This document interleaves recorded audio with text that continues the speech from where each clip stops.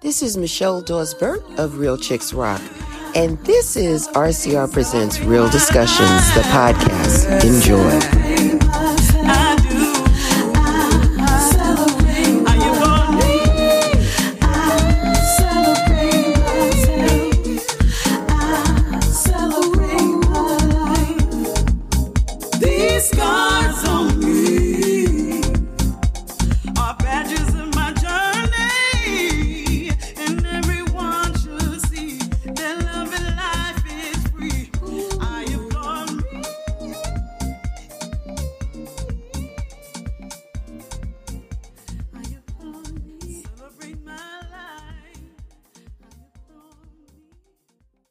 Good afternoon and welcome to RCR Presents Real Discussions. I'm your host for today, Michelle Dawes-Burt, and I'm super excited. I know I don't sound it, but I am. We are here. We're live.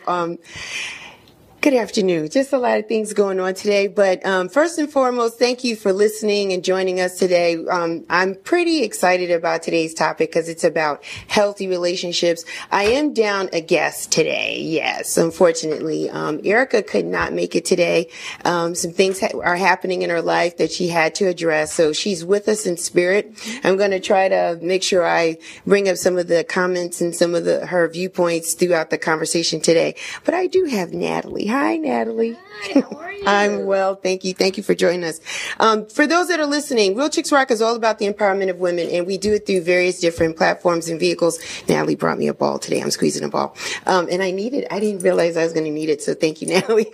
We do it through community service, mentoring, public speaking, our apparel line, the t-shirts. Thanks, guys. People are wanting me to resurrect that some more, so be on the lookout. We're coming out with a new design before the year is out for the t-shirts. And then we do it through the arts, which is this platform, which is media, which is why we're here today. So super excited about always having the opportunity to talk to you guys this way. So thanks for joining us. So today's topic is healthy relationships. Healthy.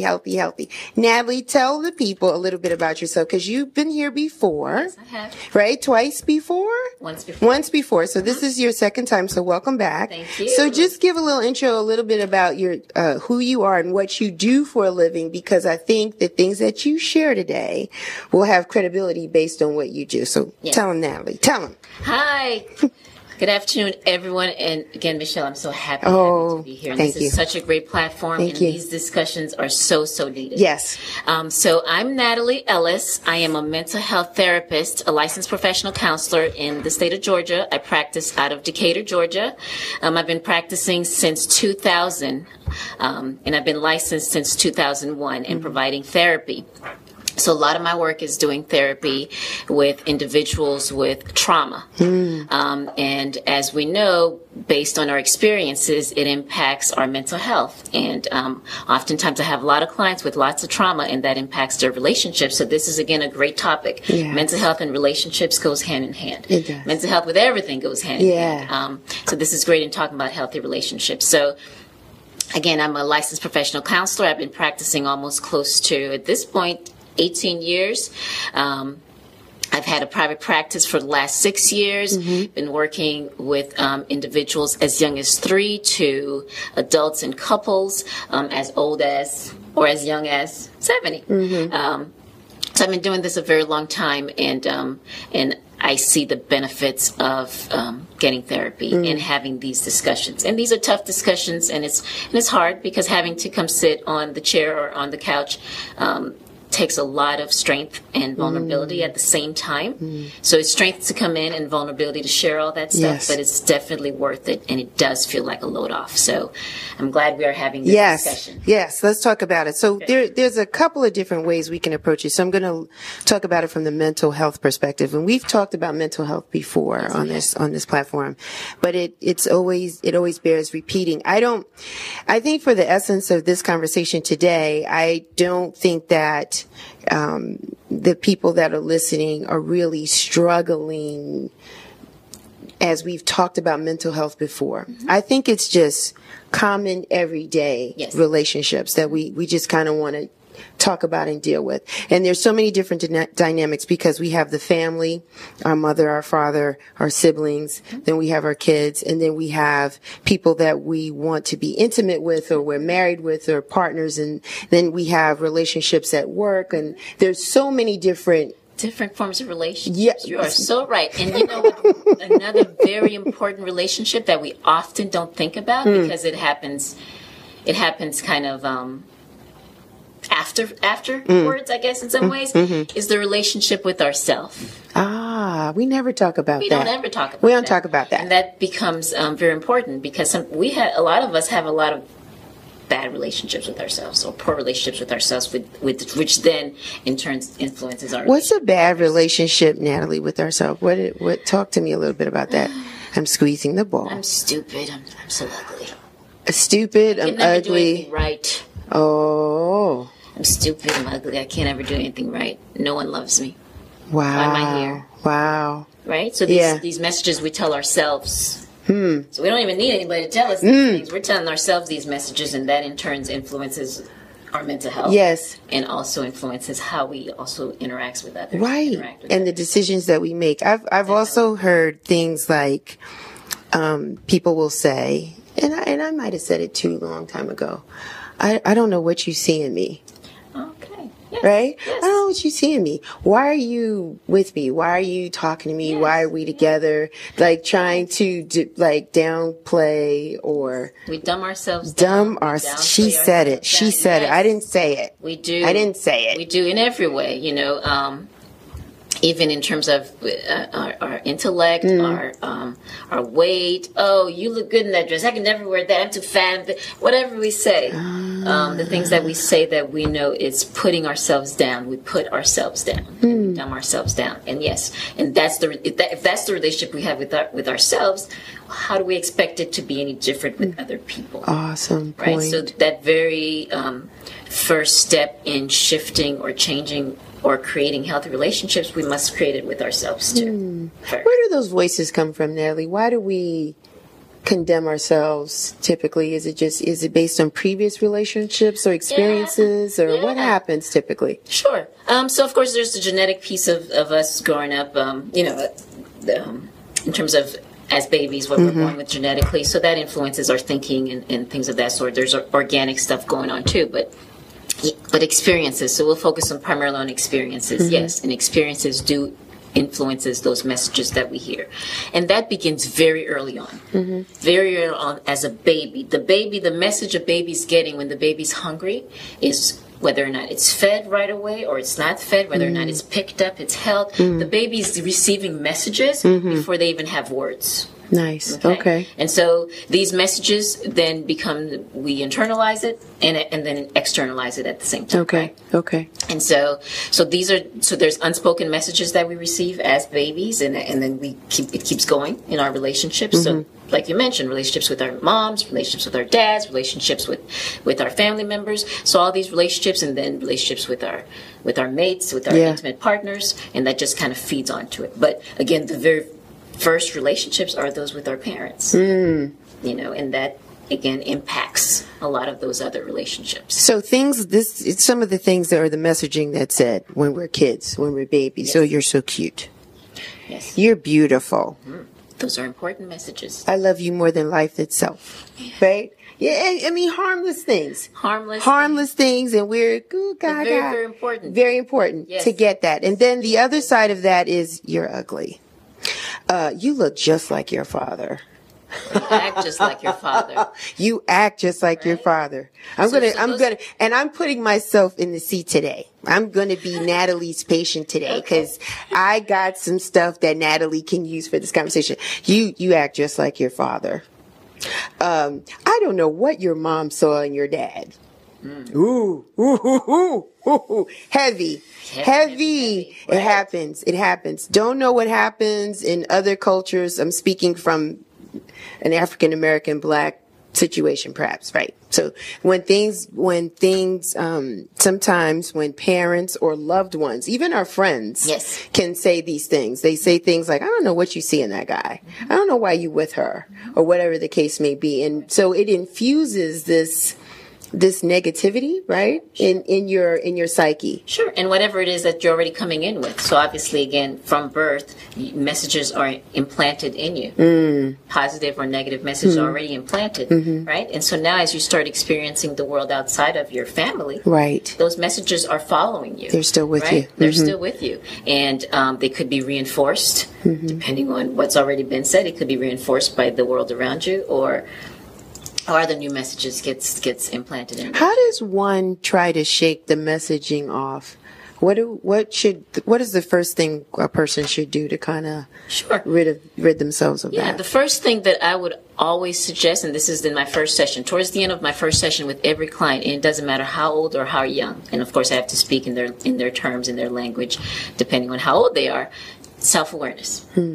Self-awareness is the key, and that takes practice because again, when you've been living for a long time, you just tend to function and keep going and really not aware of all these components, right? But self-awareness is the first step in helping us become aware of what's going on with us. And so that self-awareness in regards to our self-esteem, our self-awareness in regards to what's going on in our thinking patterns, what's going on in our emotional patterns, what's going on in our behavior patterns, as well as what's going on in our body, because our body tells us things as well. And so once we start becoming aware of all these different components, then we could say, oh, okay, I'm noticing I say I'm ugly. And every time we say these things, whether we're conscious of it, because after a while things become so unconscious, right? And once we notice that we do that, then saying that automatically brings on a certain type of emotion, brings on a certain type of behavior. Right.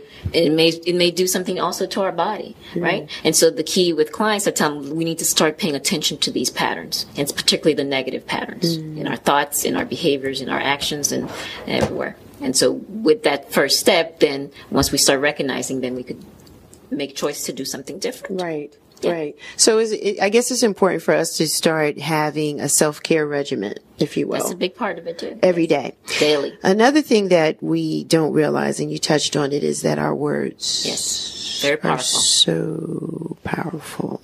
So, for example, I love you. Means the world, and then I hate you. I saw that warmth. I don't want that warmth right now, because now I'm going to say I hate you. Right? I can't stand you. You get on my nerves. Or a favorite. You make me sick. Yeah. And we're so quick to say that. So quick to, and not noticing again the message that it's sending out, but also the intensity of the emotion is also sent out, and what it creates to the individual that's receiving this information. And after a while, and I hear this a lot with clients, kids as well as adults, they're numb. Then after a while, you just get numb to it. Yeah. And numbing because again, depending on how much hurt and pain you've experienced, numbing helps protect you from those things, but also numbing keeps good experiences from happening too. Say that again, Natalie, please. Numbing keeps positive experience and good experiences from happening, or keeps you from feeling those good things too. Because you're stagnant. Right. You're stuck. You're trying to keep yourself from feeling things. From whether it's through experiences or not keeping detachment, or doing whatever you need to do in order to not feel connected. So then you deal with your surface stuff. Right. Right? It's kind of a little superficial. That's right. We're only functioning in the superficial. Right. Just to a certain degree, a certain level, we're really not going to get deep because... Right. Because then I might get hurt if I get deep. If I get too attached, if I actually do end up liking you, what may happen if you hurt my feelings? And relationships is all about that. So when I talk to clients also about being in healthy relationships, yes, it is a risk. Yes. Love is a risk. It's very risky. Others, it's a risk. Yes, it's a risk. So a lot of that is recognizing, whether or not you're willing to take that risk and who you're going to take the risks with. Because there's people that, if they've shown that they're not worthy of that risk, then we have to do something different. So it's definitely not okay to take that risk just with anyone. Right. Sure. But it is a risk. It's a risk. So what happens is because... And I'm going to use me. Okay. Let me put the disclaimer. I'm very happy right now. I am, but I'm going to use me as an example. So I have an issue. I have issues. Listen, I'm just going to be superficial. I'm going to deal on the surface. I don't want you to get too close. I really want people to love me and to like me, but there's just so far that I'm going to go because of past and previous experiences. Yes. I have problems with forgiveness. Okay. Right. Look how your face lit up, man. You couldn't see that. Her face lit up. So how do I deal with forgiveness, the forgiveness in forgiving others? What do I need to do? Is that possible for me? Sure. I think part of forgiveness, and I have a colleague who talks greatly about this topic, forgiveness. And one of the things she talks about is that oftentimes people have misconceptions and myths about forgiveness. Okay. Right? And so forgiveness means that everything that they did is okay. If I forgive this person, that means, you know what? It's okay, whatever they did. Whereas that's not the case. That's not the case. Forgiveness doesn't necessarily mean that you're buddy with that person. Okay. Okay. Forgiveness doesn't necessarily mean that you forget. Okay. Right? Okay. But I think because there's these misconceptions about forgiveness, then we're thinking that we shouldn't forgive. But forgiveness is primarily for you. Really? Forgiveness is for our own. For ourselves? It's really for me? It's not for the other person? It's not for the other person. So how do I win by forgiveness? What is the benefit for me? If somebody did me wrong or I felt some type of injustice was done to me and I forgive them, how does that benefit me? Well, part of it is recognizing what it does to you when you're holding on to that anger, right? And so the first step will be is recognizing that. So before we could heal and before we could forgive and do other things, we first have to recognize the pain and hurt. Okay. Yes, we do have to recognize these things too, not dismiss it. So forgiveness is not about, let me just forget about or not talk about what happened or pretend it didn't happen. No, it's not about that. Okay. We still have to acknowledge and recognize what happened and confront at times if need be what happened. And then at the same time recognize what it's doing to us as individuals. Oftentimes we're angry at someone and we don't want to forgive. The hurt and pain impacts. Yes. So mental health, there's strong correlation with mental health and physical health. So I constantly have to say that. So again, because again, when we're mentally drained, when we're mentally burdened, it impacts the body. Yeah. And then our body gets weak and our body, starts to be affected by that. Starts to shut down. Correct. And so when you're angry at someone, kind of notice those patterns in terms of what happens to your body when you think about them, when they're around, when this and the anger and whatever's built up, right? Yeah. Yeah. And so the forgiveness in some ways is about how do you let some of that stuff go for you? Okay. Not for them. Not for them. So it's for me. So sometimes, Natalie, it's not even really so much anger. I think because you open up and you let people in. Yes. And they do something. It's really you're disappointed. Sure. Yes. In what happened. And I think that sometimes we have problems in moving from that level of disappointment. Sure. And so then we create another fence and say, and then there's this passive aggressive behavior. Sure. Because now it's like, yeah, we're cool, but we're cool to a certain extent or a certain degree because I'm not going to let you in again. Right. Right. And it's about having that discussion because trust is also broken, because again, when people hurt us emotionally, it's hard to trust them emotionally. Right. And so, there's a bond that's broken and a trust that's broken. And so, we have to say that, you know what? Because of this, I can no longer trust you emotionally. Right. Trust you in this manner, because obviously if you're maintaining contact, you trust them at some level. To a certain degree. And there's different levels of trust. There's different levels of relationships. There's different layers and levels of a lot of things. Yes. Right? Yes. And so it's about having that conversation with that individual and deciding whether or not you want to move past that.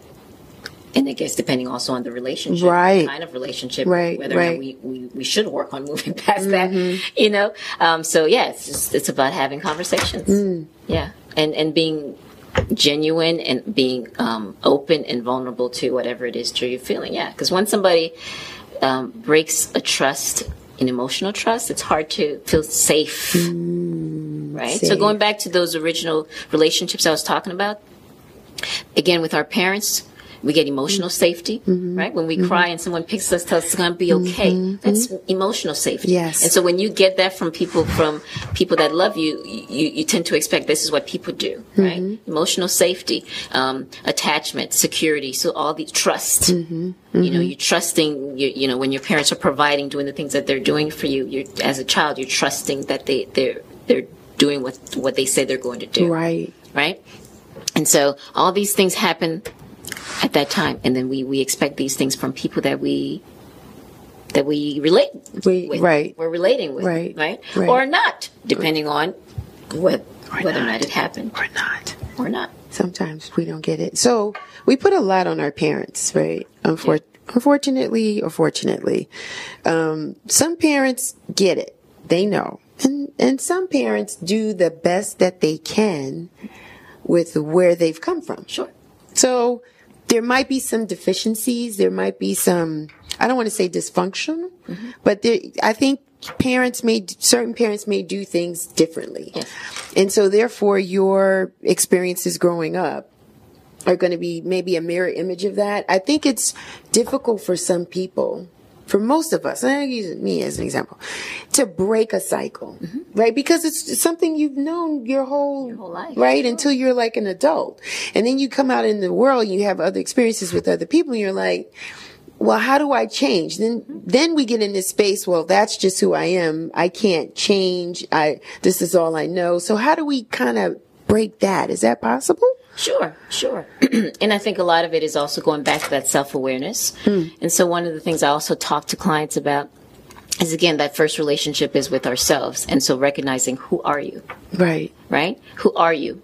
And I often get, I don't know who I am. Because again, and particularly for women, this is a lot more so for women. For women, we try to be who others want us to be because we're caretakers. So we try to fit into, you know, when we have a boyfriend or a man, we try to be what he wants. You know, parents, we're trying to please parents, trying to be what they want. So oftentimes women lose themselves in their relationships, different relationships. And so figuring out who am I?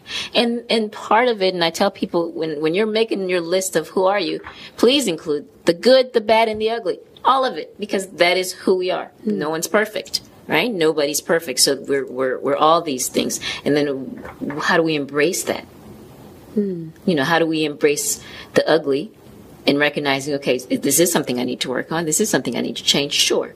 But first I have to embrace it and recognize it and do the things necessary to make that next step. But the issue for us as women, or the opportunity is that we typically don't want to show our ugly and we don't want to show our bad. But then that's a false sense of who we are. It is a false sense because then we're hiding. Right. Because then we'll only also show just enough. Right. Or I have this one time in my practice, I did the mirror challenge. I had women look at themselves in the mirror, and I have a lot of women who have a hard time looking at themselves in the mirror. Because again, if you know you're ugly, but if you also got issues with your ugly and you don't want people to see it, then you're hiding from yourself also. You know, it's like you're just trying to, no, we don't need to deal with that. You're hiding, right? No, but and that creates its problem. Creates problem because let's say in relationships, or in particularly intimate relationships, we want people to love us for us. But we're having a hard time loving ourselves. I want Natalie, please say that again. Sure. Say that again. We want people to love us for us, but we have a hard time loving ourselves for who we are. Yeah. And it's not just women. And it's not just women. It is not just women. Unfortunately, there are some men that struggle with the same thing. Very much so. There's insecurity and there's fear and there's doubt. Lots of that. Which is why we have a lot of these men who engage in unhealthy, inappropriate behaviors. You know, and it's not to rationalize their behavior, but a lot of them are broken. A lot of them are insecure. Very, very insecure, immature, insecure, and they engage in those behaviors, and unfortunately they don't know any better. And so, again, in relationships, it's a two-way street in every relationship, right? We teach people how to treat us. Okay. Right? So if it's not okay to do this, we have to set those boundaries with people, whether we love them or not. It has nothing to do with how they treat us. We could love somebody and they're mistreating us. Right. It's not okay. It's not okay. Right. It's not okay to mistreat someone. So first we have to identify what that is for ourselves. How do I want to be treated? You know, that may also need to be, I need to also figure out, who am I? to kind of know, who do I want to be treated? All that works together. Yeah. Right. And so we have to, with that client sitting in front of me, man or woman, we're having these type of conversations to figure that out. Not what anybody else wants you to be, not what society says, but who are you? Yeah, and a lot of times we don't know. A lot of times. And keeping it real, we don't figure that out, some of us, until late. Yes. I'm raising my hand for those that can't see me. We don't figure that out until later in life. Sure. Because it's a couple of things. It's enough is enough. When you get sick and tired of feeling or viewing things a certain way, then you start to seek change for yourself. Yes. You do. And you start to think differently. You start speaking to yourself differently. You start talking differently about what you want and what your requirements are, because you have more clarity as to who you are as a person. And so there's a line of give and take, right? So there's ebbs and flows, and we bend and we give and take to a certain degree. And then when you feel like you're losing part of yourself, or you're moving too far away from what's a comfort level for you, then you have to stop the brakes. You have to stop, and you have a conversation. You say, this isn't working. Right? I got to stop, because I feel like I'm not where I need to be. And it's very hard. Sure. It's extremely hard to look at yourself. It is. And to do a self-assessment. And to really not beat yourself up in a negative way, but to be honest and say, I am all of these things. I'm all of these people, or, I have all of these, opportunities going on inside of me. So it's very difficult to get to that. So yeah, we have to, it takes a minute, it takes time, but over time, and experiences come and they teach you and they help you grow and develop, and then you get that awareness. Right. And then it's also changing your community or your circle of people, because you got to have at least one, if not two people that are going to hold you accountable. Correct. And oftentimes, people might be apprehensive in just sharing how they feel or what they see in you. Right. And so then they just, they stop. They don't say. And so you continue to carry on the way that you do. What I also notice is that when you're dealing with your truth, you tend to isolate yourself.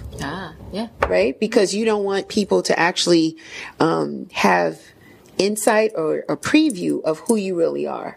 So then you just kind of you cut people off, you don't do things, you kind of stay to yourself, you're sociable to a certain degree, you say the right buzzwords, you know what I mean? You have certain patterns and things that you do, and you continue to operate in this space, and it's not the healthiest space for you. Right.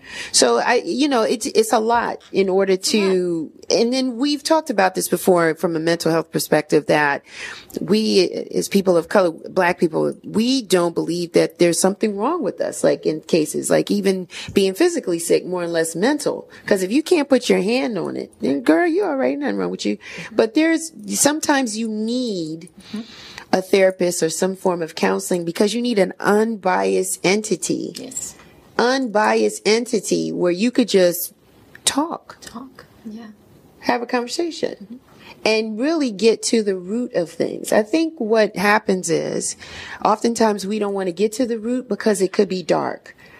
Right? Roots are put in the ground for a reason, because it's dark and nothing really happens, and so it can grow, and it's dark. And so looking at our own darkness, it scares you. It is. It's very scary. It's very scary. Very, very scary. Because then you have to hold those people accountable, or you have to let them go, right? And forgive them, right? And sometimes we don't want to deal with that truth because we want to continue to hold on to that. Yes. And keep them in that position, because then they'll give us the right to hold them there. Am I?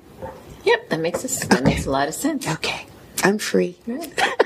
And then because part of that too is when it's also in some ways easier to blame or hold somebody else responsible for our happiness, for our choices. When we also had a choice in the matter. Right. Right. Okay.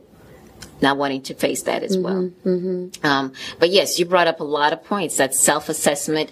And I think it's important this is something people can do daily in spurts or weekly or monthly when we assess goals, when we assess who we are, because we're constantly changing.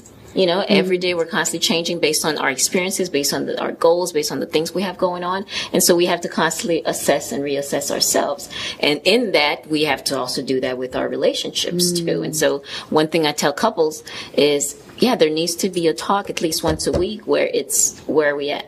What's going on? You check in. A check in. You check in. You got to check in. And oftentimes the check in happens when people are having arguments. Right. When we're arguing, we're mad at each other. Now, everything that pissed you off, that's when it comes out. Well, that's not the best time. Yeah. We're both on the defensive. And once people are defensive, people are shutting down. No one's really listening. But Natalie, sometimes people are not ready to communicate right away. Sure. For some people, it takes a little longer than others for them to get to a space where they're calm enough to really stick to the facts and not really be emotional and just express how they feel, whatever the occurrence was or the situation is. Now, for me, it takes a minute. It can't be timed, I guess. It depends on what the offense was. Sure. But then when I'm in the seat of as being the recipient, and if it takes somebody weeks to tell me what it is, then I feel away. Sure. And that's not fair because, everybody processes and handles things differently. But then I feel like then we've not resolved anything because you've got an issue and I don't know you have an issue until like way down the road and you go, remember that time when we were, and I was like, huh? Right. Half the time I don't even remember what you're talking about. And you said this or this happened and your body language was this, that. I was like, huh? I don't even remember. Right. You're absolutely right. And oftentimes I get from, I don't want to be mean. I don't want to hurt people's feelings. And so we are very concerned about other people's feelings, and that's important. It is. It is. Yet at the same time, there's ways to express our needs without the intention of hurting someone else's feelings. Right. So I always let people know that too. That's not your intent. Your intent is not to let them hurt your feelings, to hurt their feelings, but at the same time, you don't want them to continue to hurt your feelings. Right. Right. So we have to have that discussion. And you're right, even in the middle of discussions, I get a lot of couples, some couple want to address everything right away, or one party in the relationship want to address the situation right away, and then you have another party who want to, take some time a little bit. They need a minute. And so it's figuring out again that relationship. So in every relationship, there's a dance. I think there's a dance that takes place, and it's being aware and attuned to your partner. Okay. Right? And so, and addressing the situation, and also talking to your partner about all that stuff. Because again, there's some people who need a day. Okay? They need some time. They need some time. They need some time. Even though you're ready now, but they need some time. Being ready now is going to create more of a problem. It's going to create a problem. Give them some time. You do. You have to give them some space, and you got to be okay with that space. The thing is, Nathalie, even though we're grown up, we're old enough, and we have kids of our own, there's still some skeletons in the closet from our parents. Correct. And it's hard to talk to your parents. It is. It's hard. Very, very hard. Because they're always right. It's hard. Because just this week alone, two of my clients, those were some of their issues. They're adult clients and had things they want to address with, they were actually teenage clients. So these are adults that parents are still living with in some ways too. But then just wanting to confront some of their parents. And then I've had some adult clients as well. And people aren't taking responsibility. You have some that happened so long ago. I didn't do that. I never said that. Right. I never told you those things. Right. And yeah, because we're not going down a black hole, like a dark hole. Like, we're not talking about molestation or rapes. And those things are extremely important. Please, we're not trying to belittle that right today.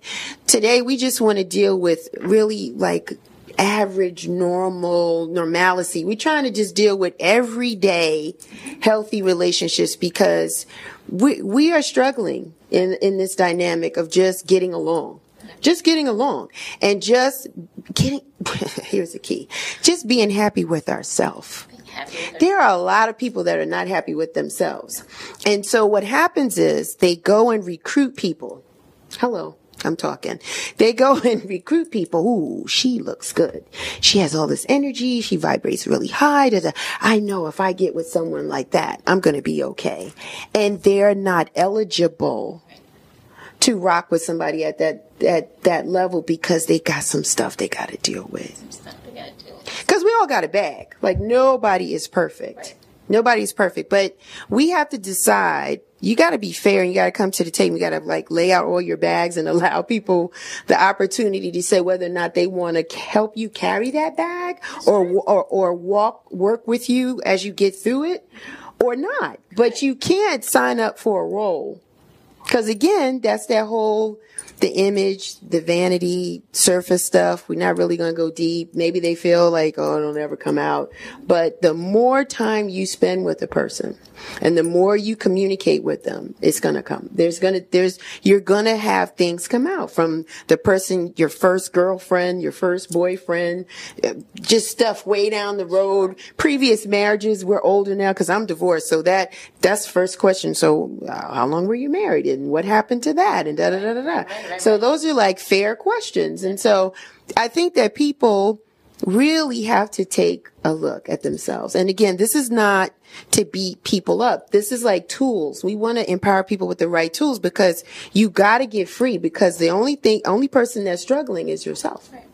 Right. The only person that's struggling is yourself because you got these ghosts or these feelings or you've got these conversations that you need to have with people that you haven't had yet. And you're just trying to go through your day. You're trying to maneuver through life and you haven't had them yet.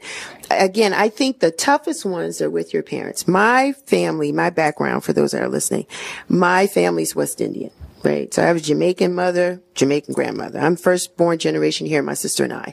And so there are principles and standards that I grew up in. Not bad, not right, not wrong. It's just what it is, right? And so you're like, you come out and you meet other people and you're like, first of all, how did I get here? Right. That's the first question. He's like, well, then you start saying, what the hell's wrong with me? Something is wrong with me. I need to check myself because there are just things that you're exposed to, that's spoken over you. And it's done in the heat of anger. Primarily, because when everything's great, it's great. You're the best kid on the planet. But when people are mad and they say some stuff and they pull stuff out and you're like, and as a kid, you're like, that doesn't have anything to do with me. I had nothing to do with that decision-making process. So I'm not really sure why I'm being blamed or called out and certain stuff like that. Yes. But you're a kid and they're paying the bills and that's where you are. But the legacy of that, it stays on you. And so then when you're out in this world, and as soon as someone throws you anything that's remotely attractive or anything that appeases your spirit because you had a deficit in your soul or in your feelings or somewhere, now you're dealing with people you got no right to be dealing with. And you're looking for things that you have no business of looking for. And so I was a person that was, well, you say you love me, you're supposed to make me happy. I was on that craziness. Like somebody was supposed to make me happy. Where did I get that from? This is a bunch of foolishness. Watching TV or something. I don't know. But over time, here's the point. So over time, you realize you are responsible for your own happiness. Yes. Nobody gives that to you. Nobody can take it away. You are responsible for your own happiness. You have got to be good in the skin that you're in, because you're going to have problems.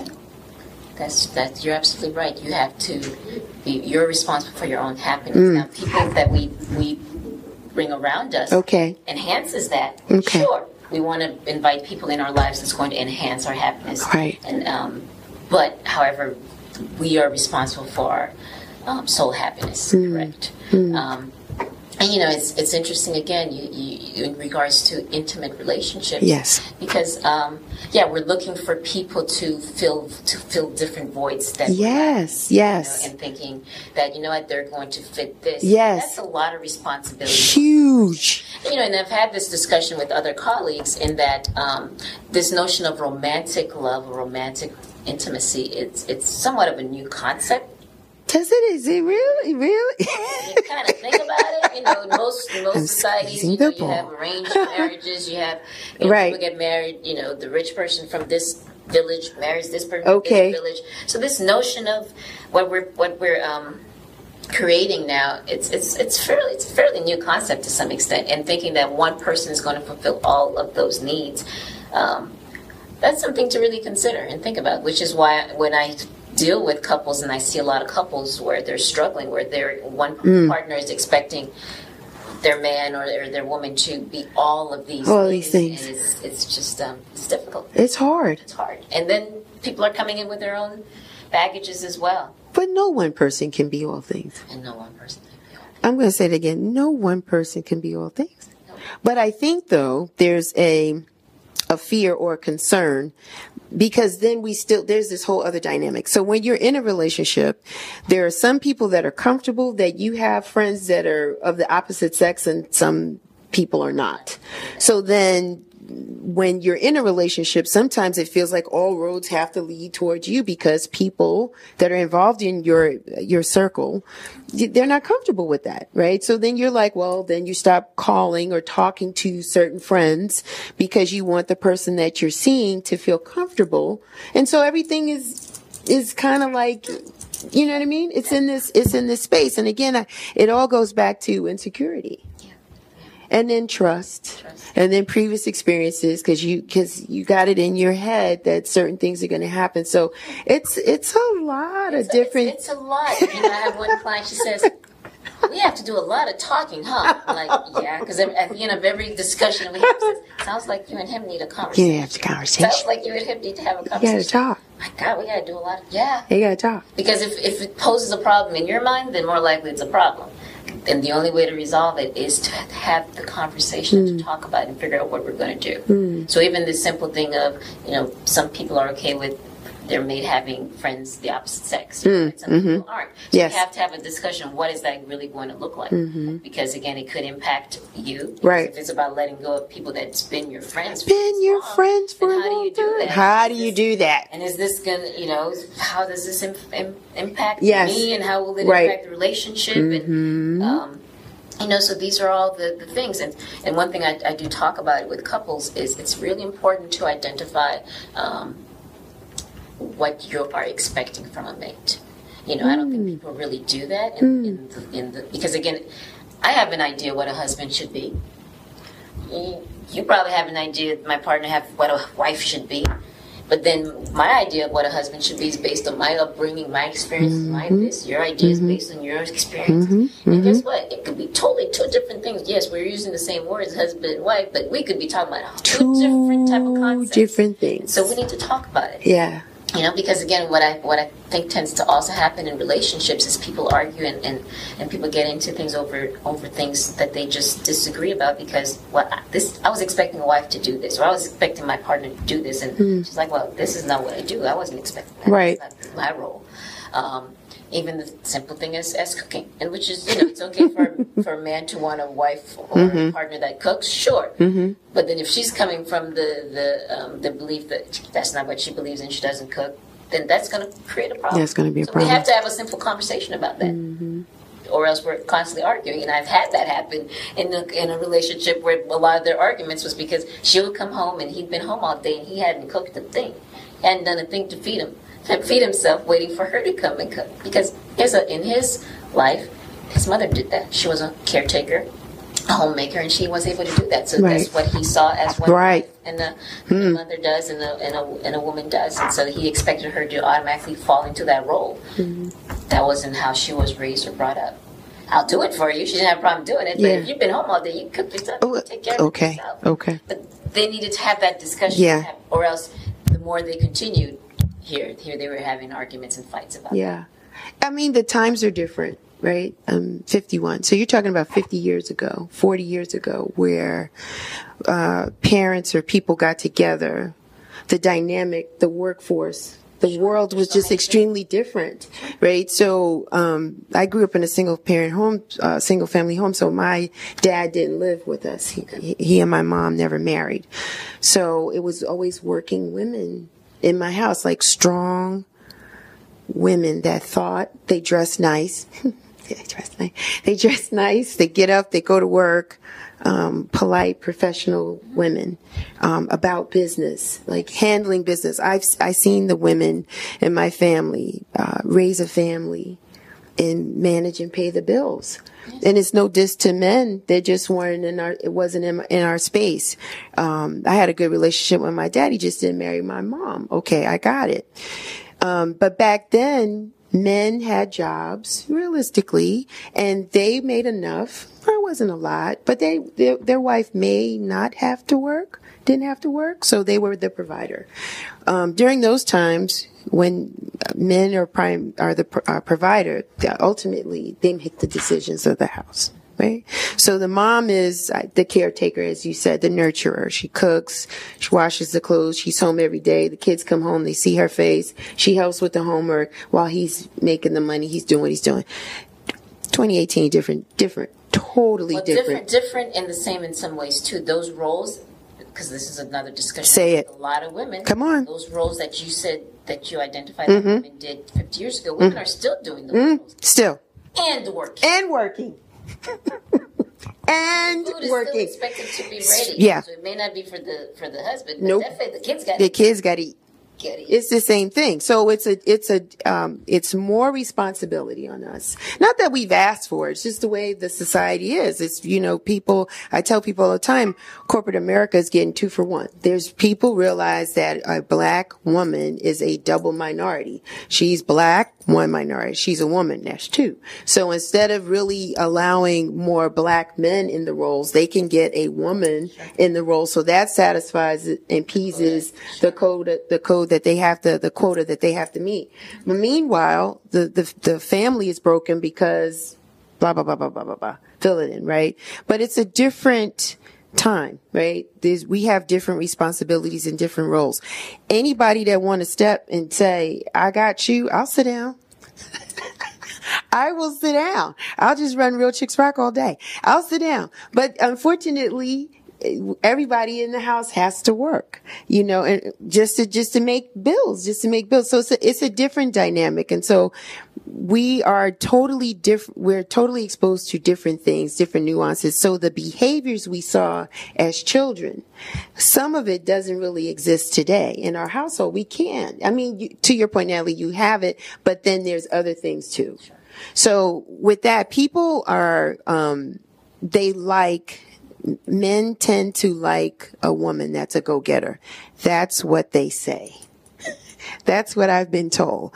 They I like the fact you running your own business. You doing this, you doing that. You're a single mom. You're doing that. Oh, it reminds me of my mom. Blah, blah, blah. Like, oh, checking the box. Blah, blah, blah, blah, blah. But then when they're in the role, hello. Is this on? I don't know if this is on. You guys are in a relationship role, and you're just all over the place.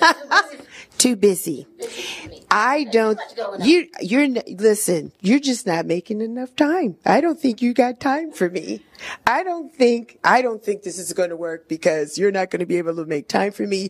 And I need time and attention in the relationship in order for it to work. This is real talk. So healthy relationships, this is what we're talking about. So my thing is, I want you to look and read.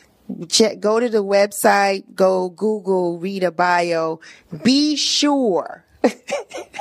Yes. Be sure you're going to be comfortable with what you think you want to sign up for.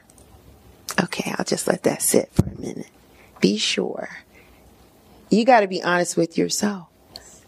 Single mom, that means single mom. Single parent, that means child. That means child will need me. That means you have to be sure you know what you want. What that looks like in reality. Thank you. Because it looks great on paper. It's great on paper, but in reality, what does that mean? Okay. And I think that is, in relationships, that does become a lot. Yes. With a lot of what I've seen, and I have a client currently, and that's a lot of her. She's a nurse, and a lot of the women are in positions where they're working, they have their own homes, they have all these things, and they're constantly on the go. They're involved in things. They're trying to create businesses, and still, I think the other thing too, and still also when they get into relationships, they're trying to also accommodate their partner. Yes. Yes. But then how much can you do? How much is enough? How much accommodating can you do? I don't know. But conversations. So it becomes a conversation. Conversations are needed. Natalie, are the needs for girls different than boys when it comes to healthy relationships? I think the foundational things are the same. We live in a culture where, and it's a culture, societal expectations, cultural expectations, so we can't deny, just like there's needs for blacks and whites different. Yeah, there's some basic things that's the same, but we have to look at the culture and how society views girls, women, versus how society views men and boys. So then, yes, there does become a different type of conversation outside of the basic things. Everyone should be treated with respect. Everyone should be treated with honor and respect, and it's not okay to put people down. It's not okay for people to put you down. It doesn't matter who it is, boy or girl. Right. So there's certain things that's basic. However, men are not necessarily objectified. Women are. Women are objectified. So then when we talk about relationships, so I have a 16-year-old son, and when he talks about girls and he describes girls, so how he does that based on everything he sees, put out there, then that conversation with him has to be different. But that conversation with him has to be different in terms of, okay, what are you looking for when you're looking for a young lady? So yes, so it's different yet the same too. Or it's the same yet different based on boys and girls. Do you think that the peer pressure starts to happen a little bit in just being in a relationship, right? Yes. Right? It does happen. How early does it happen? Typically, 12, 11, or? I would say so. Definitely middle school. Yeah. And definitely by 9th grade, it's definitely strong. And so I remember my son again saying, "Mom, I'm the only one who hasn't had a girlfriend yet." And by then he was already in ninth grade, right? And so, in his mind, him and his friends were having the conversations about girlfriends. They were having the conversation about sex. In 9th grade. Oh, yeah. In 9th grade. Yeah. And so... I can't even act surprised. Yeah. And again, me as a counselor and also as a mom, it's difficult. But, keeping a poker face is really important because I want to hear what you have to say, and so I can't be... I know. Can we talk about that?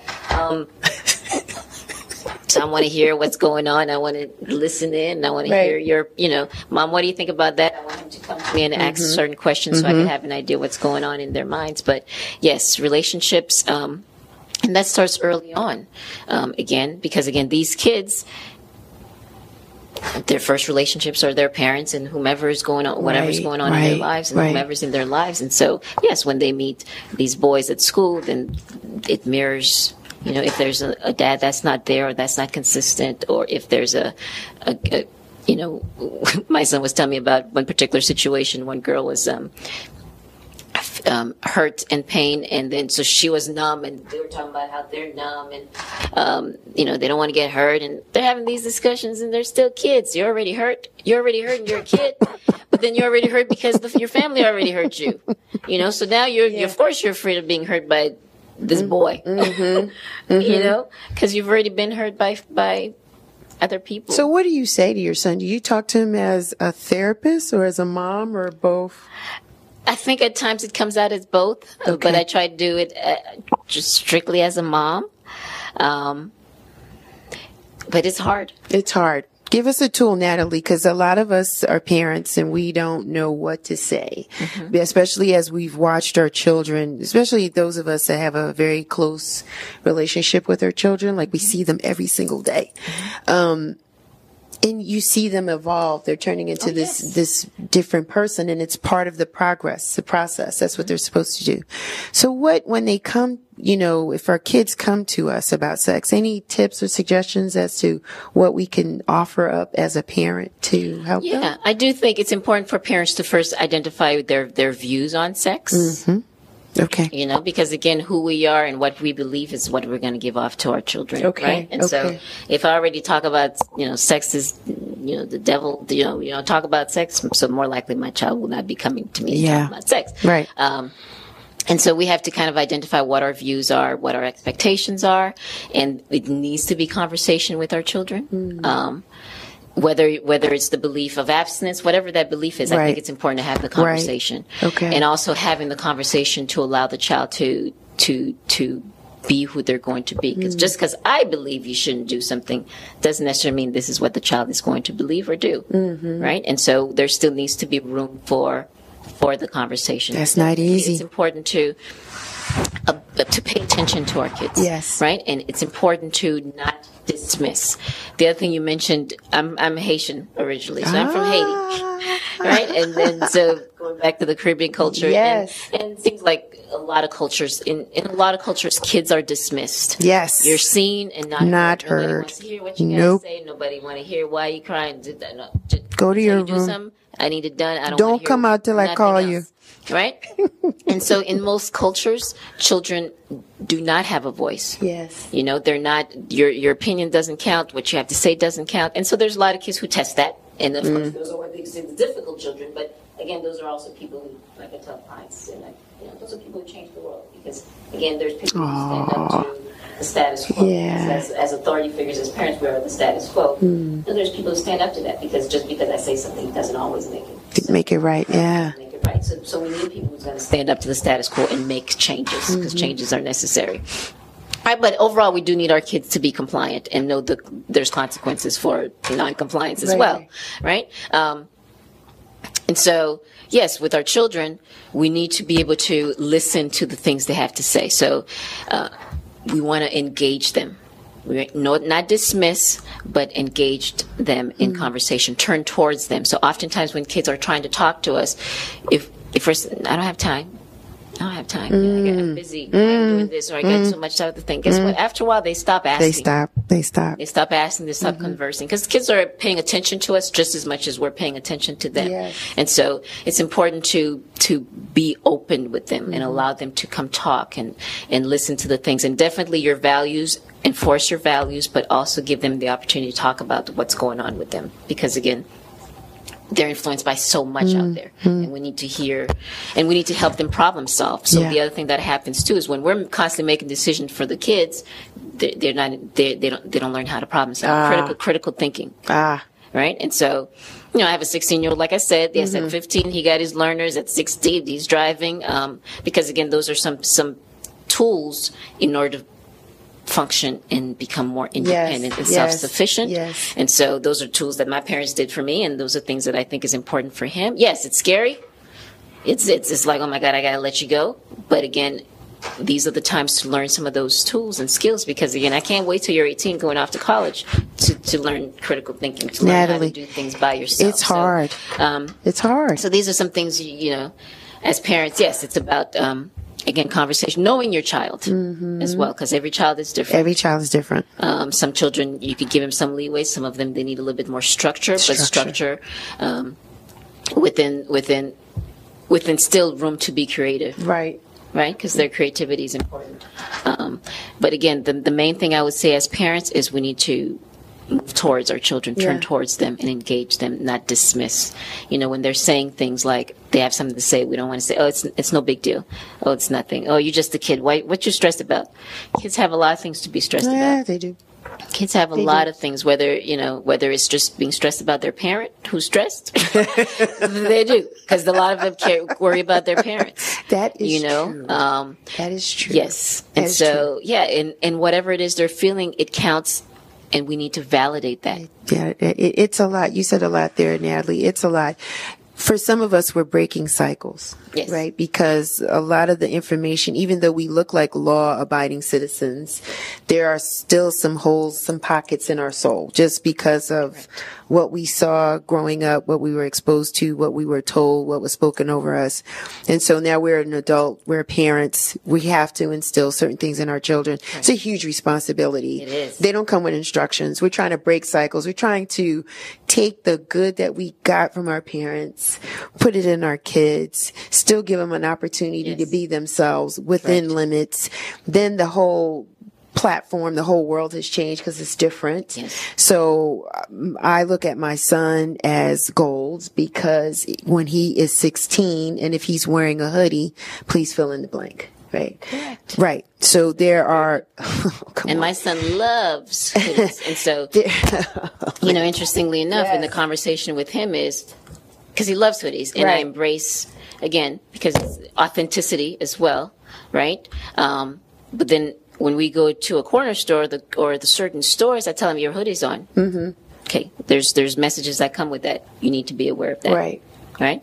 So you got to take the hoodie off. Yeah. In those circumstances. It's just different things that we have to account for with our kids now than we did when we were growing up. And so these are some of the things as well that we have to factor in and be cognizant of. In just raising our children, and again promoting an environment where relationships can be healthy. Yes. Because what we pour into them, they're going to put it into the people that they date, their friendships, and then hopefully when they get married or they have a life partner, whatever the case may be and situation may be. So we want to try to give them what they need so that they can be successful in that area in their life. Yes. Because nobody wants to wait until they're as old as me to figure this stuff out. But again, the main thing I would say as parents is we need to move towards our children, turn towards them and engage them, not dismiss. When they're saying things like they have something to say, we don't want to say, oh, it's no big deal. Oh, it's nothing. Oh, you're just a kid. What you stressed about? Kids have a lot of things to be stressed about. Yeah, they do. Kids have a lot of things, whether it's just being stressed about their parent who's stressed. They do, because a lot of them worry about their parents. That is true. That is true. Yes. And so, and whatever it is they're feeling, it counts, and we need to validate that. Yeah, it's a lot. You said a lot there, Natalie. It's a lot. For some of us, we're breaking cycles, right? Because a lot of the information, even though we look like law-abiding citizens, there are still some holes, some pockets in our soul, just because of what we saw growing up, what we were exposed to, what we were told, what was spoken over us. And so now we're an adult, we're parents, we have to instill certain things in our children. Right. It's a huge responsibility. It is. They don't come with instructions. We're trying to break cycles. We're trying to take the good that we got from our parents, put it in our kids, still give them an opportunity to be themselves within limits. Then the whole platform, the whole world has changed because it's different. Yes. So I look at my son as gold because when he is 16 and if he's wearing a hoodie, please fill in the blank. Right. Correct. Right. So there are, my son loves hoodies. And so, interestingly enough, in the conversation with him is, because he loves hoodies, and I embrace, again, because it's authenticity as well, right? But then when we go to a corner store or the certain stores, I tell them your hoodie's on. Mm-hmm. Okay, there's messages that come with that. You need to be aware of that. Right. So you got to take the hoodie off in those circumstances. It's just different things that we have to account for with our kids now than we did when we were growing up. And so these are some of the things as well that we have to factor in and be cognizant of. In just raising our children, and again promoting an environment where relationships can be healthy. Yes. Because what we pour into them, they're going to put it into the people that they date, their friendships, and then hopefully when they get married or they have a life partner, whatever the case may be and situation may be. So we want to try to give them what they need so that they can be successful in that area in their life. Yes. Because nobody wants to wait until they're as old as me to figure this stuff out, and I'm making jokes of it because there are milestones in my life that I can tell you when certain things, so certain coats I dropped off. Like I stopped wearing certain things. So like today, I'm not carrying anybody else's stuff. Yeah. I'm not.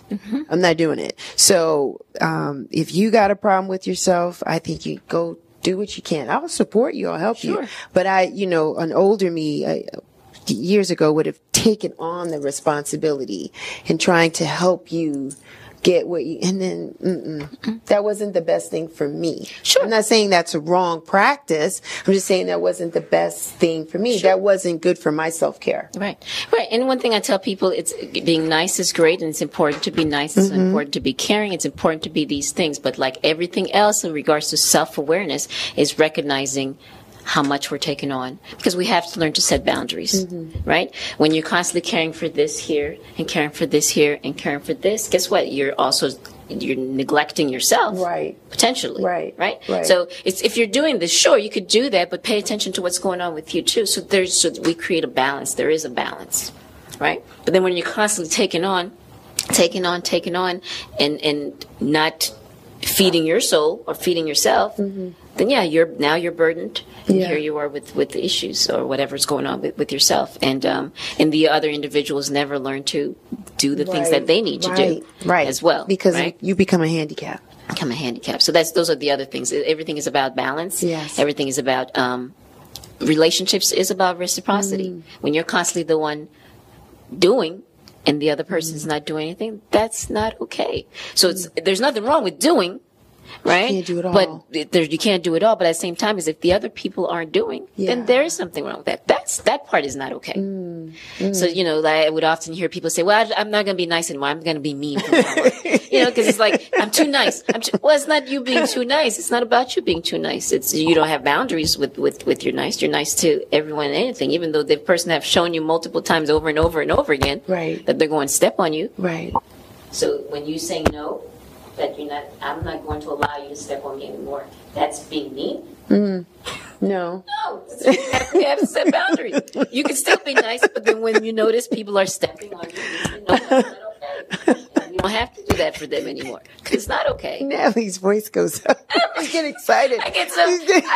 She's like, no, it's not okay. Right. But sometimes, Natalie, sometimes it's the decisions, it's life that, because I don't think that people wake up and say, I'm just going to be a clown. I'm going to be a jerk today. No. I just think that life throws people certain curveballs, or they make decisions with the best intent, and then the outcome is not where they wanted it to be.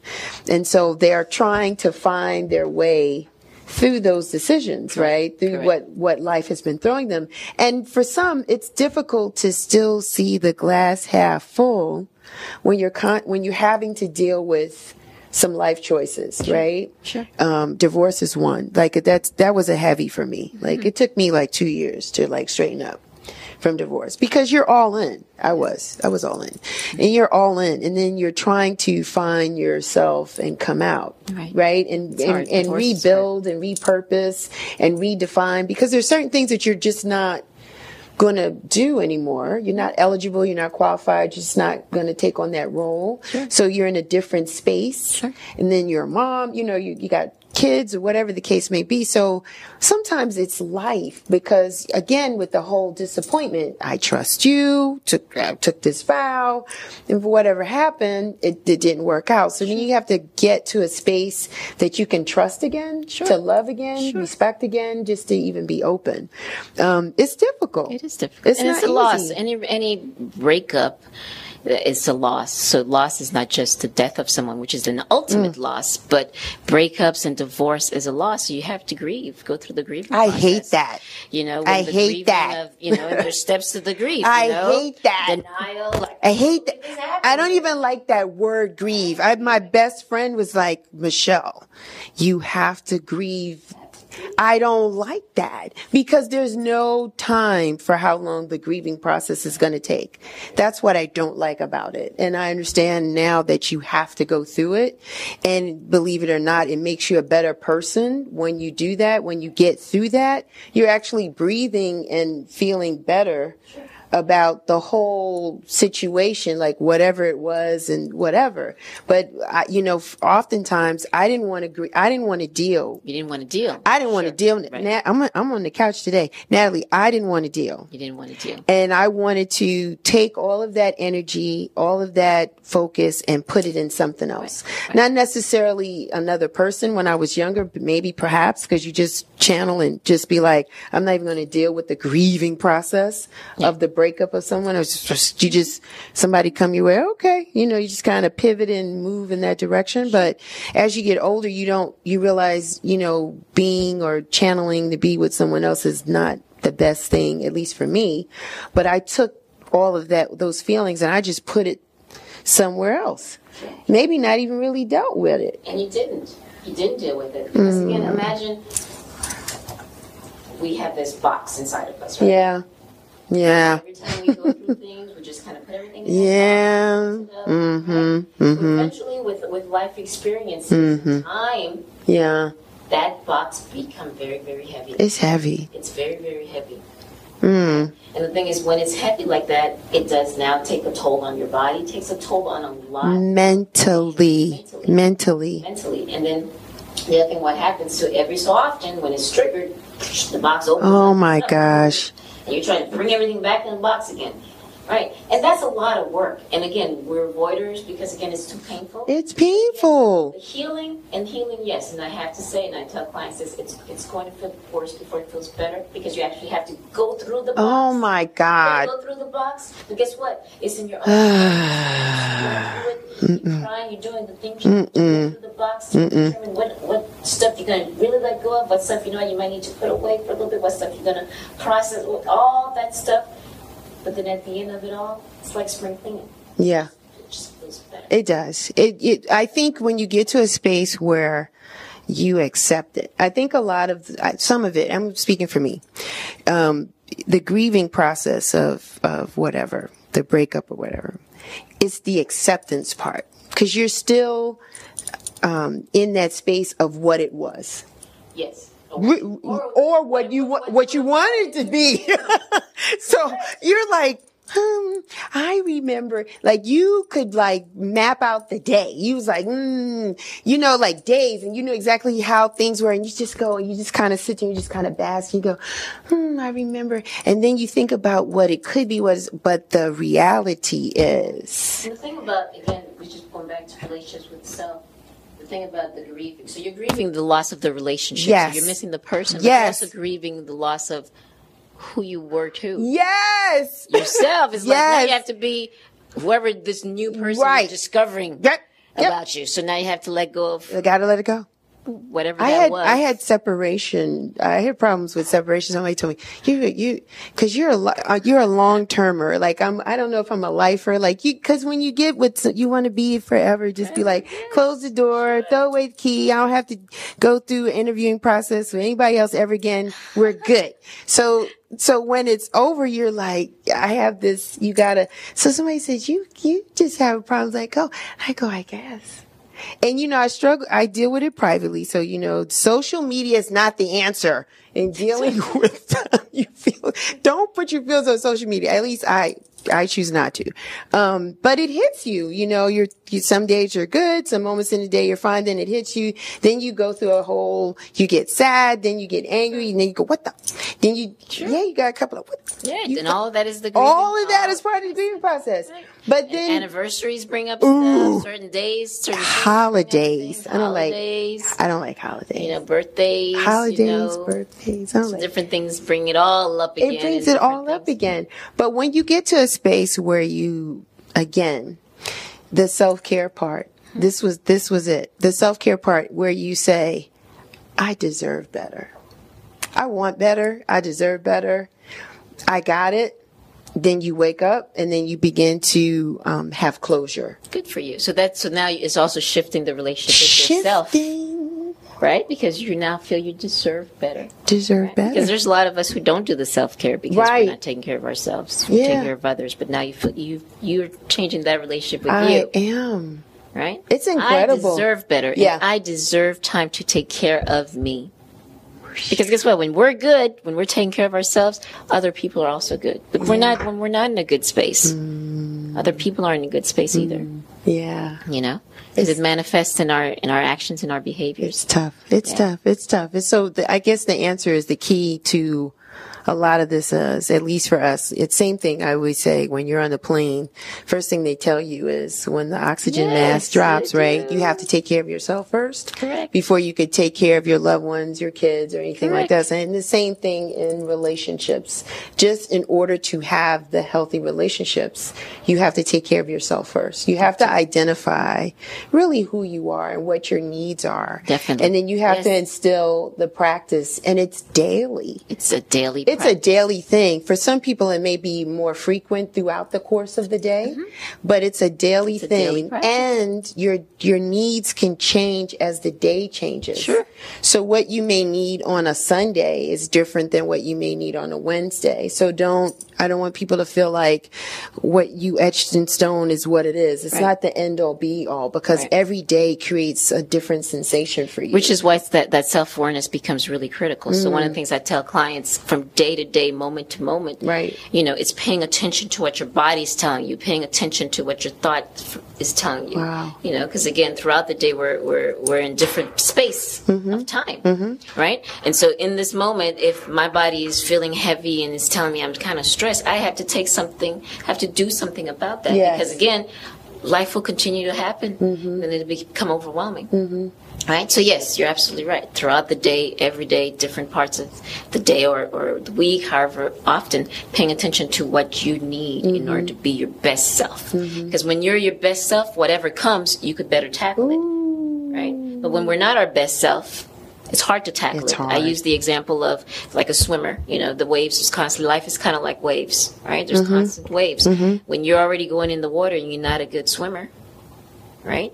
And so when the waves come, you're constantly feeling as if you're drowning, right? But what we tend to do is we're trying to focus on, okay, how are we going to escape that wave, or, looking out for the next wave so that we could, rather than focusing on being a better swimmer, just focus on what you could do, which is just be a better swimmer. Be a better you. Just be a better you. When you're a better you and the wave comes or life happens, you're better able to manage it because you're being your best, you're at your best. But when you're focusing on so much of these other distractions, you're not well. You're not your best. So when the thing come at you, first you're already here. When this other thing comes, you're just you're just overwhelmed. You're overwhelmed even more. Right, overwhelmed even more. So the best work is taking care of you, getting rid of some of those baggages. So as life happens, because life that part is guaranteed. Guaranteed. That's just like death. Right. It's guaranteed, and we have no control over how it comes and what comes, right? Yes. What we can't control is what we do and how we respond and how we react when it happens. Yeah. That's what we can't control. And in order to do that is, how do we be our best? Well, I'm going to say this other thing, too. Oftentimes, we do not want to deal with anything by ourselves. Right? We don't want to deal with ourselves. We don't want to deal with life. So we feel it's better to have someone in our life. For whatever reasons, we feel like being in a relationship is an achievement. Yeah. Right? It's like, check the box. I's married now. Check the box. I'm got a man now. Check the box. Like it's an accomplishment. Well, and again, and I'm curious again, societal expectations, cultural expectations. Again, a lot of what we speak of is from this Eurocentric, even the expectations of family and a lot of things. So when I speak on things, I am aware I have to pay attention to. I'm speaking things from this perspective, this Eurocentric perspective. Okay. So even though we are African Americans, we're African Americans living here in the U.S. Yes.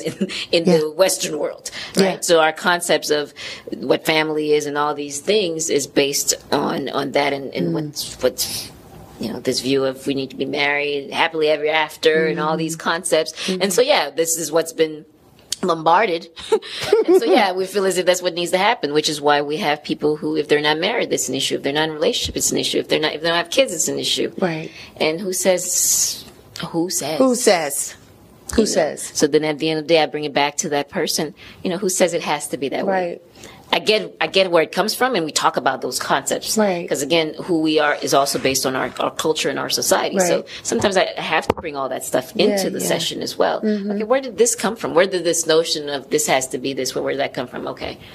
But who says it has to be? Who says? Right. I think it's fear. And I think it's, insanity is doing the same thing over and over, and you think you're going to get a different result. So if the problem is you, why do you continue to bring people in your space when the problem is within you? You got to deal with yourself. So I think it's, a fear of, I don't really want to deal with that. Sure. It's scary. It's scary to have to face that reality of not necessarily something's wrong, and then and in some ways it could be that what is wrong with me, and that itself also we put judgment on things. Yes. Okay. And so I try to in my sessions really try to take away the judgment. And so, Ken, what is wrong? And what is wrong with trying to figure out what is wrong? Mm-hmm. Okay. Mm-hmm. What's wrong with figuring out what is wrong? Obviously, there's something that's creating some type of distress for you and unhappiness for you. We have to figure that out. Yes. And there's nothing wrong with trying to figure that out, right. Whatever that is. We can label it in different ways, but let's try to take away the judgment. So I try to really try to be a non-judgmental space for clients. Awesome. To talk and to really let go of all the things. And, clients say all type of stuff. And I have to say, and they would say, is that bad for me to think? I'm like, you know what? If this is how you feel, it's okay. There's nothing bad with how you're feeling. It's just how you're feeling. You're so good. Now what do we do about it? Yeah, that's the thing. Now what do we do? Because there's action plans, Right.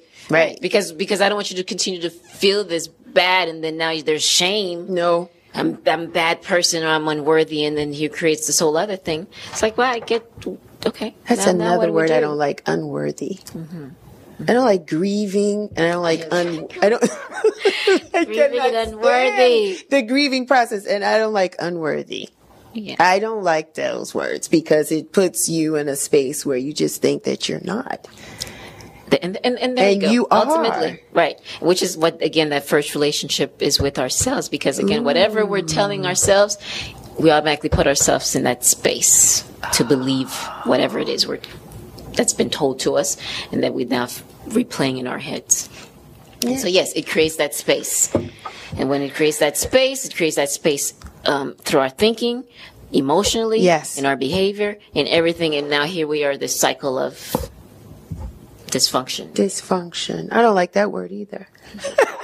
It's a lot of words I don't like. It's a couple of words I don't like because it has a tone or a currency that comes with it, or a vibe, and I just don't like it. So Nathalie, here's the hard part, because we talked about it early on in the conversation, but when do we go and get help? When do we get, because we just don't go and we don't talk. We don't get counseling. We don't go see a therapist. We don't even know, like, I ain't doing that. People are like, nothing wrong with me. I'll be all right. Well, and I guess, again, I think for people, it's really paying attention to you, and you know yourself best, right? Again, oftentimes when people start to feel overwhelmed, one thing, most of the time when clients come, it's because they're here. They're here in terms of there's no more room for anything else. They're feeling as if there's no more room, whether it's emotionally, they're low in their feelings, depression. And again, with suicide, it was Suicide Awareness Month last month. But again, people who are often take their own life, in those moments, they're feeling as if they have no other options. They're just overwhelmed with whatever. Yes. And so, when that starts to happen, it's important to seek help. Because again, who we are is also based on our perspective. So you might feel as if there's no other option, and then here you talk to somebody, and somebody gives you this whole new way of seeing things. Whole new way of seeing things. Yes. Right? Which is what therapy could do. Therapy could do so much for individuals, and just be a space for people to talk without judgment, to feel safe and talk. And so that itself takes a load off. A lot of people are saying, I've never said that to anybody before. I've never said that to anyone. Yes. The worst part about whatever was going, I've never said that. Like, and they feel better when they say it. I feel so much better. Yes. It's okay. Guess what? You're still here. We're still good. We're still here. We're still good. We're still good. Right? Nathalie, do you think faith helps us? Yes. So research shows that people who have faith and have some type of spirituality, they're more resilient.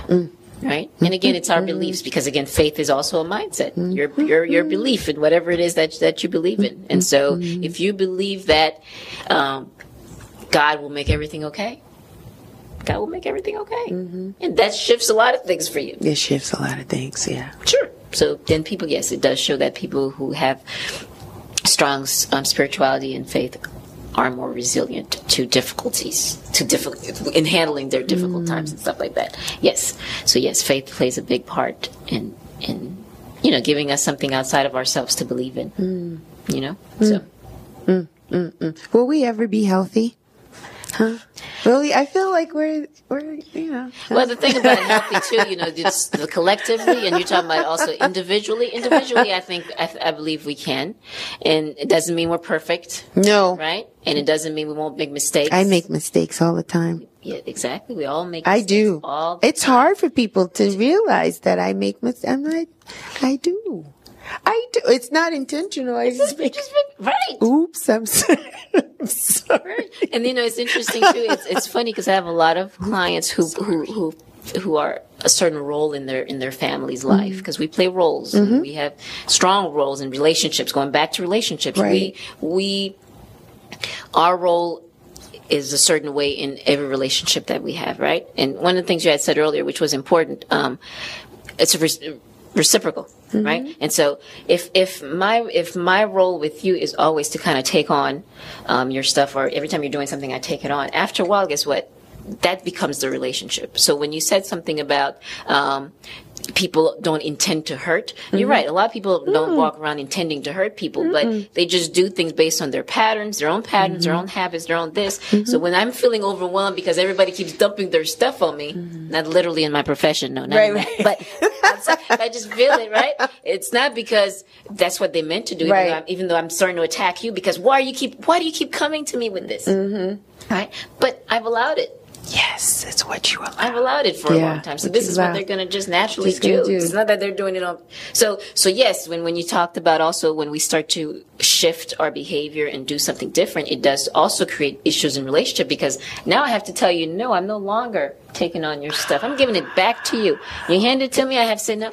I'm giving it back to you. Now you're looking at me like, what's wrong with you? What's wrong with you? Now you want to curse me out because I'm giving it back? Because you're so used to me taking it. No, I'm giving it back. Right? And so that creates issues in the relationship. It's a shift. I'm learning to just say no. And then people, what? No. What? No, I can't do it. Can't do it. It's right. You got to. It's part of my self-care. Because I realize I can't do it all. And I'm not supposed to do it all. You're not supposed to do it all. And people have to be okay with that. I am. You have to be okay with that. I'm okay with that. And the first person who has to be okay with that is me. If you're okay I'm with okay that, with that. and then now you teach other people to be okay with They got to be okay. It's not I don't love you. No, I don't like you. It has nothing to do with love. Nothing to do with Nothing to do with love. Because there's plenty of people who love people and hurt them. So love, and then there's plenty of people who love people and disrespect them. There's, we could love people, and doesn't mean we don't do things to disappoint, to hurt, So, and again, I think that's the other thing too that's associated with that too. People that love us do disappoint us. They do say things, and it's about having conversations to make amends, to mend the relationship. Because sometimes it may be intentional, it may not be intentional, but the only way to know is we have to talk about it. We have to figure out what the issue was. So yes, communication is a really important part of relationship, even the toughest conversations. And one of the biggest things that I tell clients in terms of when I notice they have a hard time communicating, because again, once I start talking, you might get defensive. It may come off all wrong. All type of things happen. And here we are still stuck in the same situation. So that's verbal communication. Right. I talk a lot about written communication. Yes. Because again, sometimes when you're having a hard time expressing it verbally, or you don't have a hard time expressing it verbally, but the person gets offended before you even get the second word out, maybe we need to communicate written. and seeing how that goes. Because the key is the thing needs to come out. And then once it's out, then we could have some other conversation. Right. And so it's figuring out other ways of communicating. And teaching communication skills as well. Because people communicate, but sometimes it's all wrong. Yes. You know, by cursing, by this, it's just all wrong. Yeah. And so learning how to communicate and learning how to listen effectively. Because a big piece of communication in relationships is also how to listen. Do you have to remember what you said too? A lot of times people don't remember what they said. Because especially when we're saying things out of anger and frustration and out of our emotion. Right. Right. And so a lot of times we are very emotional, and so we do and act and say things on our emotion. And so at that time, I don't want to say people shouldn't hold us accountable for that, because we have to pay attention to ourselves too, and know we are emotional, and this may not be a good time to communicate. Yes. Right. Yes. But again, on both parts, we say things when we're mad. We say things that we shouldn't say, and it's not necessarily that it was meant to be that way, or there's so much things built up, and so we have to take a step back and hold ourselves accountable and take responsibility, but then also recognize, okay, what are other ways of communicating, and to say the same thing, to say what the things I need to say, but what other ways we could say that. And that's a skill. It is. That's a skill, because oftentimes people's like, well, I'm just honest. I just say what's on my mind. That's great. It's great to be honest and say what's on your mind, but then if you're offensive, then that's good. That's not good. Then whatever you said is not heard. You want to say what's on your mind and also be heard. Being heard is the other piece of communication, right? If you tell me something, you want to know that I've heard it and that I listened. Right. So that's the two-way piece of that communication too. So you want to be heard when you're saying something that you feel is important. You want to make sure the person got it. Well, if you're cursing them out the whole time or saying it in a certain way, then they're not gonna get it. So we have to figure out another way for you to communicate that. What about being direct? People they're scared of people that are too direct. People are scared of people. Why? Why? Because again, honesty. Not everybody's ready for that. Not everybody's ready for honesty. I'm sighing. And being upfront. And so again, it's about, and you have to know the people we're communicating with, because everybody's different. Some people you need to, like we talk about in a skill in conflict resolution. You talk about the sandwich. Yes. When you're about to communicate a negative thing, you first give a compliment. Yes. Say something positive. Then you get to the meaty, when you get the directness, then you get to the directness, and then you end with something positive. And so I have to talk to people about that a lot, and we have to practice that. Well, maybe you could say it this way. You want to start off with the strength, because again, if in relationships, oftentimes we are communicating, we are arguing, and it's usually fussing and nagging, and we don't often. So the other piece with relationships too that's important is we don't often praise, we don't often not award, but praise, say good things, compliment, encourage. There you go. Support, empower, compliment, encourage, inspire, our partners, motivate. Right, all great words. Just that you did something wrong, but I'll tell you about it. Yeah. But all the times you did something right, I didn't. You didn't say. Right? And so that's in all relationships. Yes. And with children, parent-child relationships, yes. that's also very, very very important. Right? Because again, when we're empowered, when someone had said, "Oh, you look very beautiful today," or whatever the compliment was. "Oh, by the way, honey, I love it when you did this for me." However, during that time, let's do this. Or however way the thing needs to be. But first, it's recognizing the good things that they did do. When you've recognized that, then and they see that you recognize that, then it softens. Mm-hmm. It does. It softens the heart. It softens the ears. It does. Right? And then they could hear the next thing that needs to be said, if needs to be said. But I'd like for you to work on this. Because I love it when you do that. You do that so well. Right. Maybe we could work on this. Learning to agree to disagree. Yes, that's a great one. Yeah, you have to learn to agree to disagree. Definitely. I've had, I guess, disagreements and never raised my voice. We didn't raise our voice. We just didn't see the same thing. We couldn't see eye to eye. Sure. I thought about it, I was like, we've never had an argument. I was like, wow, it's pretty cool. But I think it's about the delivery of the message and then the timing of the message as well, too. Correct. There's, these two researchers, John and Julie Gottman, they're a couple, and they've done a lot of research on relationships, and particularly intimate couples relationships, right? And one of the things that they talk about in terms of a strong precursor for divorce is people, when they're arguing, they're very intense and emotional and passionate when they're arguing. Right. Because at that point, not just they feel it all over the body, and the level of distress becomes too much. Right. Versus another couple who could be arguing about the same thing, but their tone is different. Their engagement is different. And so they're more likely to last versus the couple who, when they're arguing, they're feeling so, because again, it's almost like you're feeling unsafe every time you have an argument. Yeah. Right? That's not good. And that's not good. Right. And so that's not good. That's one of the big things, the precursor for divorce. It's not as if one couple doesn't have arguments or doesn't have conflicts in their relationship. It's just how they're arguing and how they're communicating and dealing with that is a lot different than the other couple. So so it's not lack of issues in a relationship that makes a relationship last. So in any relationship, it's not a lack of issues. It's how do you manage and work through those issues. That's what makes a relationship last. It's not the lack of. It's not the lack of, because every relationship got issues, because everybody got issues. Everybody got stuff, something. Right? So it's not the lack of. It's how it's handled. You get through it. It's how we get through it. What? Then there's people that just quit, like runners. What about that? Well, again, if that's the pattern, because things get really, really hard, right? Or things, and not just things get hard. For example, I have a client when she's very used to numbing, and she's been numbing for a very long time since she was a kid. Whenever things become very uncomfortable for her, she shuts down. She dissociates herself. She gets out of herself and doesn't want to feel the discomfort, right? And so that makes it very difficult to build relationships like that. Yes. Right? So people run because they're uncomfortable. And so it's about talking about that. You're uncomfortable. That's why you're running. And it's okay. It's okay to be uncomfortable. And how do you sit with that discomfort? And so a lot of things, again, in therapy and healing, which makes it very difficult, which makes it hard. But again, in the long run, once you get over that, it's so much better. Yes, we have to sit with that discomfort. We have to sit with that healing. We got to sit with all of that. The pain, the hurt, because you're carrying it everywhere. You're carrying it anyway. Whether you're carrying it in a box inside your body, whether you're carrying it in the box somewhere in there, and just it comes out whenever you're triggered, or whether you intend.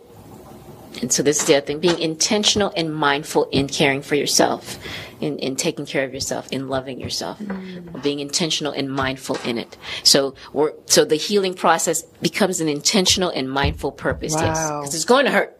Yeah, because we're going to talk about stuff that's going to hurt. But it's being intentional and mindful in recognizing the pain and going through the hurt. And versus the hurt just triggered. You just triggered and it's tough, but it's worth it. But it is so worth it. You gotta have healthy relationships. We gotta have healthy relationships with yourself first. Yes. So self-care. Taking care of our mental health is a big part of that self-care. Mental health. Our mental health dictates everything. Dictates a lot of things.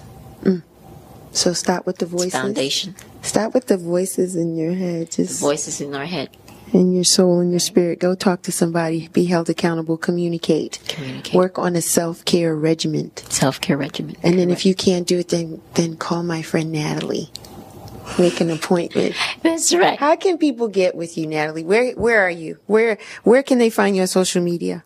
Yes, so I am on social media. I have an Instagram, Esteem Counseling Services. That's my Instagram. And I do this wonderful thing called Ask the Therapist, which is Wednesdays at noon, where I would kind of give a topic. Yeah, I've changed it to noon. Yeah, because it was at 8 o'clock, It was 8 right? p.m. Yeah, correct? yeah. And it was feeding into my self-care time. Yeah, it was. At 8 p.m. It was good at 8, I'm trying though. to eat. It was nice. I'm trying to eat at 8. I'm trying to do different things, take care of my son at 8. Yeah. So noon. I was feeding into that. So yes, so it's now at noon. Okay. And from what I've seen, it hasn't been too much of a difference in terms of people who's chiming in. But again, we all have to learn to adjust. So if I need to readjust and things like that, that's You're fine. very flexible. But definitely, it's at noon at this time. It's on Wednesdays at noon, where I would give a topic. So earlier that morning, or sometimes the night before, I may give a topic. And I've done topics on depression, anxiety, self-esteem, suicide. And those are different topics. I may talk about facts, symptoms, triggers, diagnoses and talk about those different things in regards to those different topics. And so all those things I do on Ask the Therapist on Instagram Live, Wednesdays at noon, and then I save those also on my YouTube. So I have a YouTube channel, Nathalie Ellis, where you could go check those things out too, all the ones from the past. You could check those out on my YouTube channel. So that's under Nathalie Ellis. Nathalie Ellis. Correct. And then I have a Facebook, Esteemed Counseling Services, my Facebook, and then Twitter, Esteemed Counseling Services. So I'm on all those different social media. So I do a lot of things with my Instagram and also all my social medias where I post different things, talk about different topics, because again, education is really important. So my business is Esteem, and Esteem stands for Empower Self Through Enrichment, Education, and Motivation. Nice. And so I'm all about making sure that with every individual that they feel empowered, enriched, motivated, and educated, because that's so important, and all in the topics of mental health. So again, that's my expertise, mental health, and so I'm all about that. Nice. Good stuff. Yeah, we missed Erica today. And, sure did.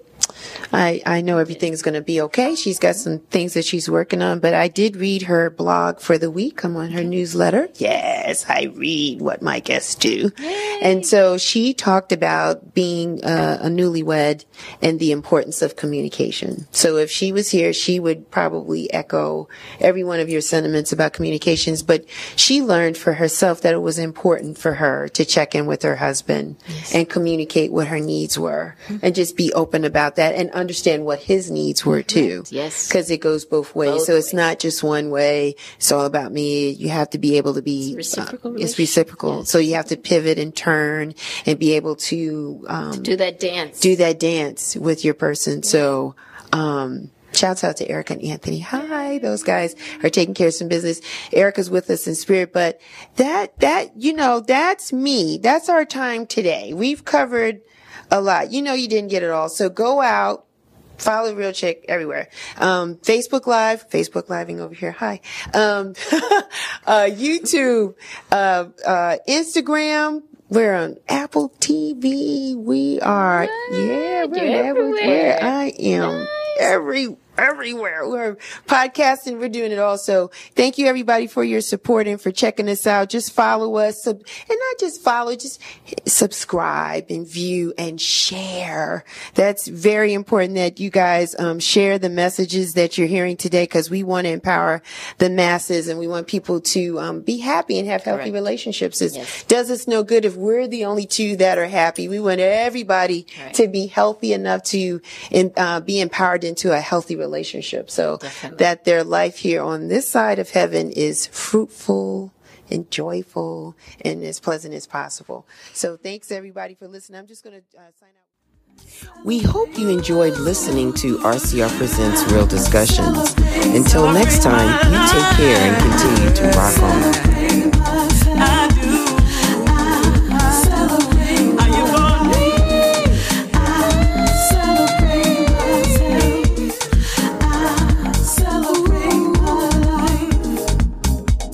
Scars on me.